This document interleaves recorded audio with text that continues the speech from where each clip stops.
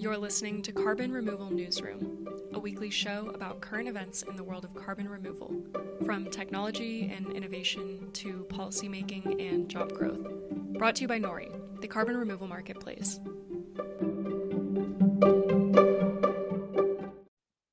Good afternoon, everybody, and welcome to the August 26th edition of Carbon Removal Newsroom. As always, I am joined with Holly Jean Buck, Assistant Professor of Environment and Sustainability at the University of Buffalo. Hello, Holly. Hello, Radhika. Hi, Chris. And Chris Barnard, Policy Director at the American Conservation Coalition. Hey, Chris. Hey, Radhika. How are you doing? Good. Don't know why your title was so tongue-tying for me today. And I am Radhika Mulgafkar, Head of Supply and Methodology at Nori.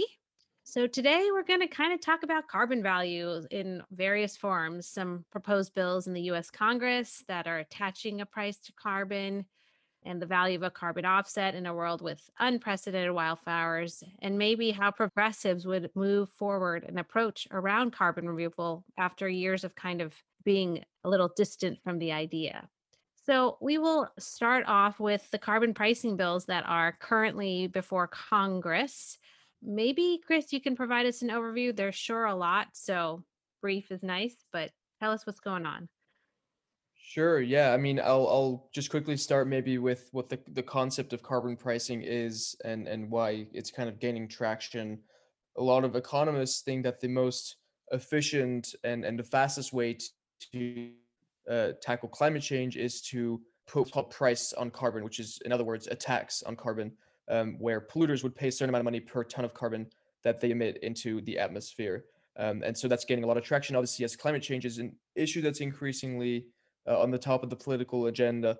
And so there's a bunch of bills that have been introduced this congressional cycle that would put a price on carbon, and then that price would essentially rise every single year to make sure that it keeps kind of pushing people and companies to reduce their emissions. And so a few of the examples are the Energy Innovation and Carbon Dividend Act, which is the most broadly supported one.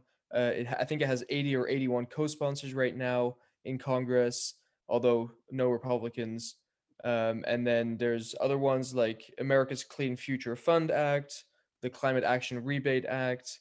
There's one interesting one, which is the Market Choice Act, because that one does have a bipartisan co-sponsorship.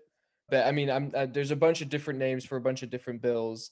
So I'm not going to talk through all of them, but the most important takeaway is the fact that there seems to be growing kind of interest in using carbon pricing, carbon taxes as a way to tackle climate change. And so more and more bills are being introduced in Congress to try and introduce that kind of mechanism to tackle climate change. Yeah. So, Chris, curious about your perspective, particularly maybe around the energy innovation and carbon dividend, which, like you said, has 79 co-sponsors, none of which are Republicans. But how do you like this approach? Essentially, it's the idea that there would be a fee put on emitters, and then that fee would be passed back to the U.S. citizen as a dividend that they believe would offset the higher prices caused by the fee. So I think that when approaching this issue of carbon taxes and carbon pricing, you have to bear into account two different approaches. There's the kind of theoretical economic kind of ideal approach, and then there's the actual political approach and what the reality is. And so from this kind of theoretical perspective, it's true, like the vast majority of economists say that the most effective and efficient way to tackle climate change would be by putting a price signal into the market that would encourage polluters to actually stop polluting and to reduce their carbon output. And that would be very elegant, and the models show that it would help tackle climate change. And you have a lot of economists on both the right and the left that say it's the best option, et cetera, et cetera. And I can't argue with the kind of economic theory behind that. But the problem is that elegant economics don't necessarily make good politics. And the reality is that carbon pricing just does not have much political support at all. There's some polls show that Americans are in favor of it. But then when asked about whether they would be willing to pay $10 a month extra to tackle climate change, 95% of Americans say no. So there's a question of to what extent do these polls actually reflect people's accurate understanding of what carbon pricing is. And then purely in Congress, there's not even enough support amongst a Democratic caucus, let alone bipartisan support to pass a significant enough bill on this issue. So I think it really is one of those things that in kind of in an ideal world it would work very well, but the political reality doesn't seem to reflect that quite yet. Yeah. And Holly, how do you feel about it? I mean, I think, right, one of the generalized critiques of often these fees is it ends up being passed along to the consumer, and the people most impacted are always the people at the lowest end of the economic ladder. And so curious if you think this approach of charging fees and then providing a dividend addresses that concern, maybe even at a high level, even if it's not necessarily politically feasible today to do. Yeah, I mean, I think that groups like Citizens Climate Lobby have been talking about the carbon fee and dividend for a long time. I think fee polls better than tax. I don't know. We've just been talking about this all for so long. I think when it comes to carbon removal, there are some fundamental challenges where imagine carbon tax schemes and emissions trading schemes, they both have been thought about with positive emissions in mind. They haven't been, integrated with thinking about negative emissions. And might refer readers to a relatively recent comment in Nature called Operationalizing the Net Negative Carbon Economy, which frankly is a bit over my head at some points. But if you're into economics and thinking about how what we have now can be leveraged towards carbon removal, why it doesn't really work for carbon removal, what else we could do, that's one good paper. Yeah. And, you know, I guess what I'm struggling with is why we're making it, again, as I say this all the time, so complicated.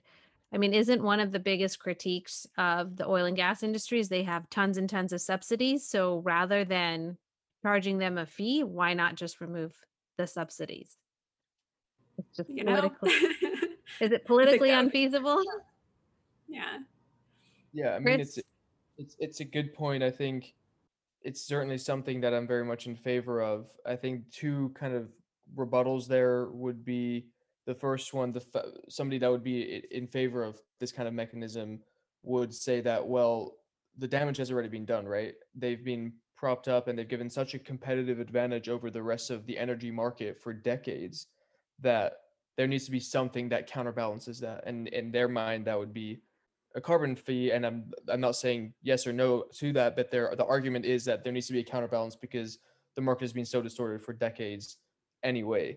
The second thing is really the point of a carbon tax, from as far as I understand it, is not so much punishment but more pushing the market in a certain direction, right? Hmm. And the whole point of that is to actively incentivize companies, polluters, individuals, etc., entrepreneurs to pursue the best energy solutions that would not incur that penalty. And so I'm not sure if just removing subsidies would be as far reaching within that kind of framework of wanting a carbon tax, as kind of the active stick of you will pay more if you emit more, and if you don't emit by getting better technologies, then they have direct incentive to do that. Whereas just removing subsidies does not automatically mean that there's a bigger incentive for more battery storage development or nuclear or whatever else it is. So I think that those would be kind of two rebuttals to the let's just get rid of subsidies argument from that side. Yeah, I mean, I totally see that. I guess what I have a hard time visualizing with this, and probably is my naive perspective, is that you charge them a fee, they pass the fee along to the consumer gets a dividend back, but there's no like real incentive to change because they're not paying more for the action that they're doing, is I understood the bill, at its very simplistic form. So I didn't quite grasp where the incentive was coming from unless they're tying it to something that I just misunderstood. And and when I argue to remove subsidies, I would also argue that you should subsidize other things to make them more cost effective and more attractive to these, so they do start pivoting it. I agree with you, Chris. Just removing the subsidy certainly is not enough as incentive to reverse the many, many decades and centuries of us incentivizing these carbon polluters.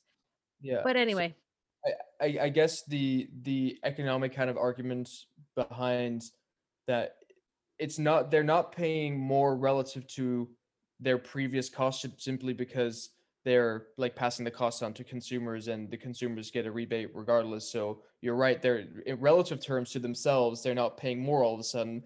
But the point of a carbon price in that system would be that they're paying more relative to their competitors that might innovate.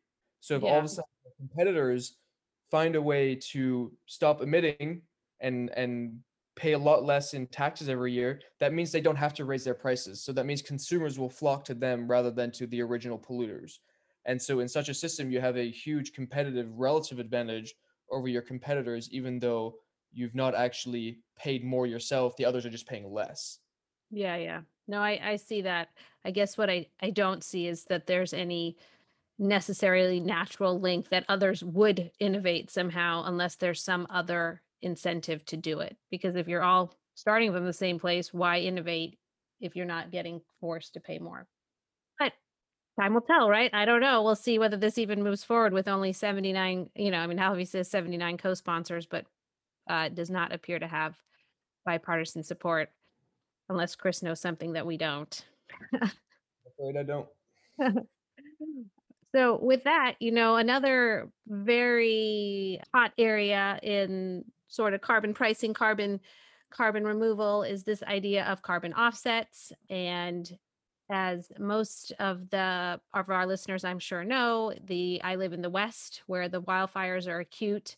But for the rest of our listeners, just some numbers. As of August 23rd, the National Interagency Fire Center's situation report listed a total of 41,197 wildfires across the country, burning close to 4.6 million acres, which is kind of a mind boggling number. And that there are over 26,000 personnel deployed on 93 large active fires across the US, and 92 are uncontained. So, and to date, almost just over 40,000 fires have burned 5.19 million acres. And why is this all relevant to this conversation? Because what many companies use are forest carbon offsets to deal with their carbon footprint. So, Chris, can you kind of give us an idea of what a forest carbon offset is and what's going on in that world? Yeah, I mean it's honestly a pretty simple concept, and I think we've talked about it here in the past. But essentially, companies that want to offset the carbon emissions related to the company's existence will buy a carbon forest offset credit, which means that they essentially give money to a project to save a particular forest that emits a certain that sucks a certain amount of carbon out of the air each year, and in doing so, they're kind of reducing their net carbon footprint. And so a lot of companies from Microsoft to BP to Google to Apple pay forest projects to essentially protect the forest and make sure it doesn't get cut down so that more carbon emissions are taken out of the atmosphere and help tackle climate change. Obviously, wildfires don't necessarily respect what is a conserved forest versus what is just a regular forest. And so there have been a lot of problems with forests that have been paid for to be conserved by these companies are actually being burnt down because of some of these wildfires. And so it's kind of opening a bit of a can of worms, because are these companies actually now reducing their emissions in a net sense or not? Because the project they're putting money towards is literally going up in flames. So one of the questions there is, how do we create better insurance policies to make sure that we do that? And also, just it ties into a broader question of how do wildfires fit into the fight against climate change? Last year, wildfires emitted, I think, 25 or 30% more carbon dioxide in the state of California than the actual fossil fuel production did in the state. So wildfires are actually contributing pretty significantly to climate change, and we're not doing all that much about it quite yet. So I think it just opens up a very interesting reverse kind of topic about carbon removal, because you'd be preventing carbon removal by stopping wildfires. So I think it's just a very topical issue for us to kind of think about and discuss in the kind of space of carbon removal and stopping carbon from actually being emitted. Yeah, and just to be like clear, the Microsoft, who is kind of a leader in this space and has made a huge commitment in terms of carbon removal and going to net negative, basically, their offsets burnt in Southern Oregon at the wildfire. I can't remember the name of the fire, but at the one of the largest fires of this year. And while they play an important role in carbon removal, the one thing you touched upon, Chris, that I want to expand on a little bit is the whole idea of the insurance pool. So with carbon offsets, generally these programs are designed so that you have basically a reserve of offsets that are placed into an insurance pool at the most simple at a simplistic level. And then if there's a release of carbon, it's the idea is that these would cover that release. Unfortunately, with the level of catastrophic fires we've had, the insurance pool is just not big enough to make up the difference. So, Holly, kind of curious from your perspective what you think of this whole forest carbon issue. I mean, I know it's very popular with both the public and the, generally environmental groups, but how do you address an issue like this or think about it? I think that, I'm wondering about the assumptions of this insurance, this buffer pool, as it's called, because my understanding is that right now these offsetting schemes contribute about 10 to 20% of the credits they generate to this buffer pool. Um, you know, and this is all tracked. California is considered to have a good buffer pool with a bunch of different projects in it. But like, what are the climate change assumptions of that? Do we need to increase what that is? Is that going to actually fix the underlying issues? I don't know, because I mean, like you said, that these fires are a serious problem for scale. 4.6 million acres so far. That's like a bit bigger than Connecticut, a bit smaller than New Jersey. For people in Europe, you can think of an area slightly smaller than half the size of Switzerland. I mean, and it's going to probably, continue or worsen. So I think that maybe we'll see other actors shifting away from afforestation towards engineered solutions if those are seen to be more reliable or mature. I don't know. I hope we can kind of be more cautious about cheap forest offsets in the future. Yeah. So, Holly, I think you also just nailed an important point that they're cheap, right? And actually, they should not maybe be as cheap as they are because in the system we've designed, we've clearly not created enough of insurance pool and forest management practices, which is related but not directly tied to climate change, have also will also probably result in these continuing large fires, even if we get climate change in totally if overnight we snapped our fingers and got climate change figured out because of the long time policy of not doing slow controlled burn. So we also have this whole other policy piece that needs to be addressed before you can make maybe these forest carbon offsets worthwhile. Chris, I guess I'm curious from your perspective, what you would do to address this issue, or if you have thoughts on a policy or perspective that would help mitigate around the burning of forest carbon. Yeah, I mean, I think this is one of the things that we've talked a lot about is that we need a lot better forest management and wildfire management to prevent some of these fires from happening. And there's been over a century, really, in many places in the West, especially California, of what they call fire suppression tactics. Is they had this kind of preservationist perspective on nature and saw fires as completely inherently antithetical to that.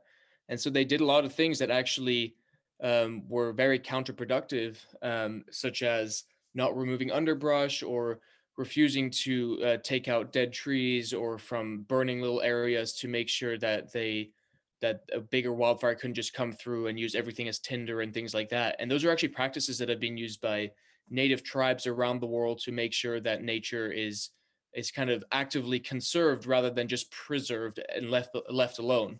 And so over the last 100 years, more and more kind of fuel has been built up in areas.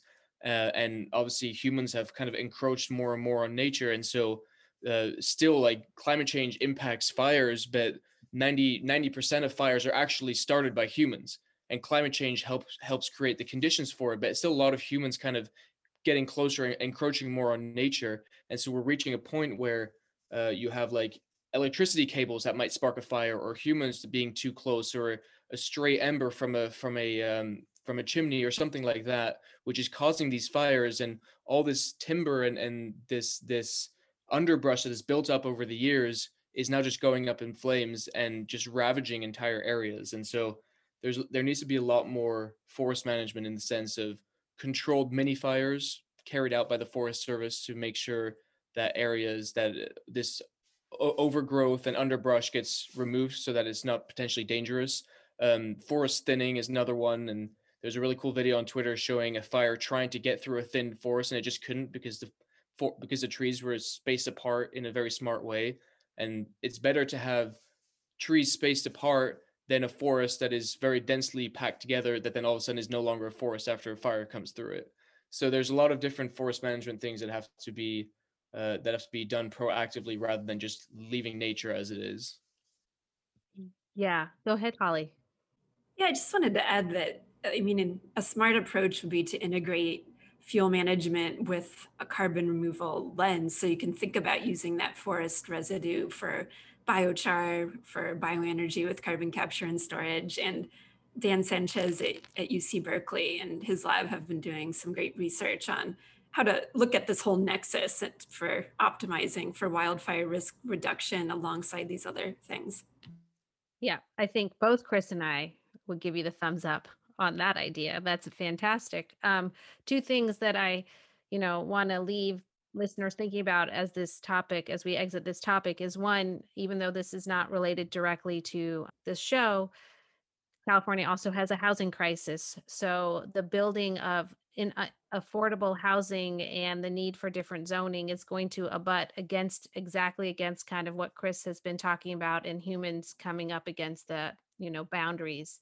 So California really has a lot of interesting policy questions to answer and has an opportunity to be a real leader in the space, I think. And the other thing I would say is, my concern is that as these forests burn and companies like Microsoft lose the value of their offsets, that it will, ripple out to nature-based solutions of all sorts. And so to the extent that labs like the one you just mentioned, Holly, and other groups can figure out efficient solutions to dealing with this, I think it's in all of our best interests, because I don't want the nature-based solutions to get forgotten or panned just because they didn't work perfectly as originally designed, and that they get better over time and we figure these things out.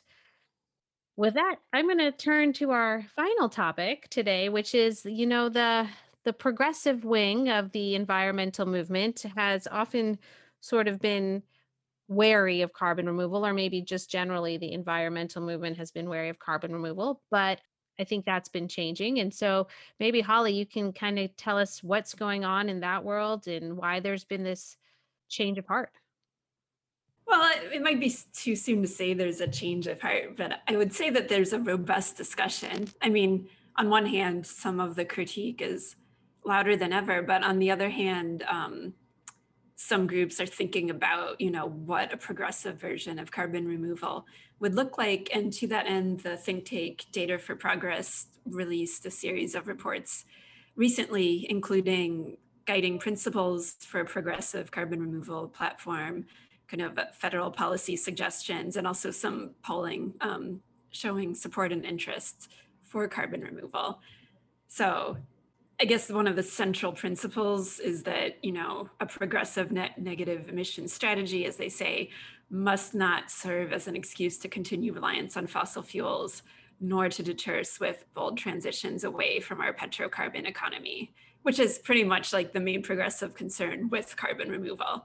But, some of those more specific points they talk about are, having separate targets for negative emissions and mitigation, the US should contribute its fair share to global negative emissions needs and promote fairness at home.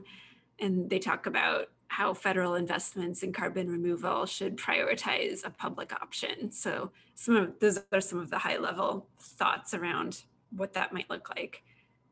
So Holly, I'm curious about why some of the critiques are still louder or louder than ever. I think with the phrase you used, when it seems like the most recent IPCC report indicated this is this isn't a nice to have, this is a need to have kind of to mitigate climate change.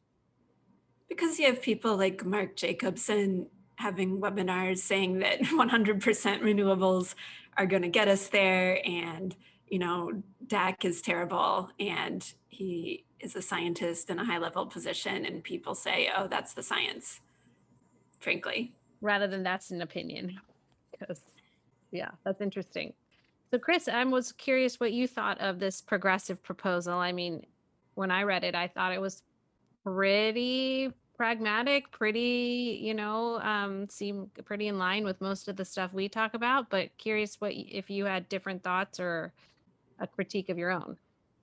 Yeah, I mean, I think broadly speaking, the fact that there is a progressive platform to kind of push for carbon removal solutions from a technological perspective is already pretty good, because as you guys were saying, there really is a kind of an internal battle in the movement between people that are kind of embracing the technology and people that are rejecting it as a way to prop up fossil fuels for longer and things like that. Whereas the IPCC is very clear, we need it to get there, as you said, Radhika. So, I mean, I predictably, obviously, I'll have some pretty significant like policy disagreements with the Center for Progress. That's what they're called, right? Data for Progress. Data for Progress. Data for Progress. And so obviously I'll have some disagreements from a political perspective and how to get there, and kind of what the incentives should be for the private sector versus kind of just direct investment. But broadly speaking, I do think that the idea of investing more in innovation through the national labs and R&D through the Department of Energy is a good idea. So I think I would just say that it's a positive and a net win, in the sense of they're talking about it, and hopefully we can move beyond the fake climate solution rhetoric. Holly, how has this report been received within the rest of the community? Is it sparking debate? Is it causing people to rethink their positions? Or is it too soon to tell? I think it's too soon to tell. I mean, there have been a few discussions. Alexander Kaufman at Huffington Post wrote a piece, discussing it. But we'll see what the eventual impact is. I hope people take the argument seriously. And, I'm just curious, like, now that this report is written, who will, do you think, carry the ball to start implementing some of these policy ideas? And maybe you can touch briefly on a couple of the main policy ideas that they had in this report. Yeah, I mean, I think that, they have recommendations for different agencies, and some of it fits within, the American Jobs Plan, things we've been hearing about. I think a lot of it is actually pretty consonant with what's been put on the table by the administration so far. Yeah, I mean, in terms of the federal action plan, they're talking about things about, increasing tax credits for direct air capture with geologic storage. One place where they diverge from some of the stuff that's been on the table is they reject enhanced oil recovery. So that's one big difference from the legislation we've heard about already. Yeah, that's kind of what I was thinking. It seemed like it was actually not very far off from what has been proposed, except for that enhanced oil recovery, obviously, piece. But the other thing I found interesting was which I had never really considered, is they highlight the fact that because we've depleted so much, there's this like real great opportunity to restore stuff in geologic storage in areas like Appalachia and stuff. And I just thought that seems like an interesting idea to run with, because then it's a different type of job provider. It's like inverse coal creation or something. I don't know what you'd call it, but like that ties their heritage to something new and important to be done. And they have a lot of land there. So the solutions around DAC, which usually involve a lot of land, a lot of permitting, might work well. And so I hope that one of the other solutions, right, they were talking about was, or maybe it's already in these bills, is these like incentive zones or DAC creation zones. And I'm hoping maybe they cite some of those in the Appalachia region, because it seemed pretty cool to me. With that, I'm going to wrap it up and ask Holly for maybe some good news or interesting news or something you want to highlight for the week. Yeah, I'm going to highlight a social science study that found some good news out of University of New England. Megan Daly and others found that coverage in major print media outlets now largely reflects the scientific consensus about the human cause of climate change, and it's getting more accurate over time. So they've analyzed articles from the last 15 years and found that that's getting better. It's less of a both sides reporting of climate change, more accurate with the consensus. And just as a personal anecdote, I was reading a story on Fox News about the fires, and it had an ending about scientists think that climate change is going to worsen fires. So, I mean, we're getting there in baby steps. Yeah, Chris, what were you, I couldn't quite catch that. Say that again. I was saying it's working. What we're trying to do at ACC is working. That's what I was gonna say. Actually, Chris, is like you need to like go and start telling those older members of your party, look, even Fox thinks that climate change is real. Maybe that will, stop them bringing snowballs to the House floor or Senate floor. I don't know. Well, with that, thank you everybody for listening to us this week. I really appreciate it. Holly, Chris, as always, lovely to have you on, and have a wonderful rest of the week. And to everybody else, have a great weekend, and we will see you soon. Thanks a lot. Bye.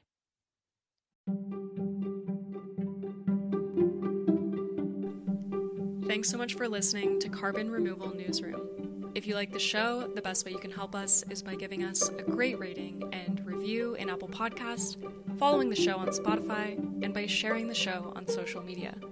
Tell your friends and help us spread the word about what's happening in the world of carbon removal.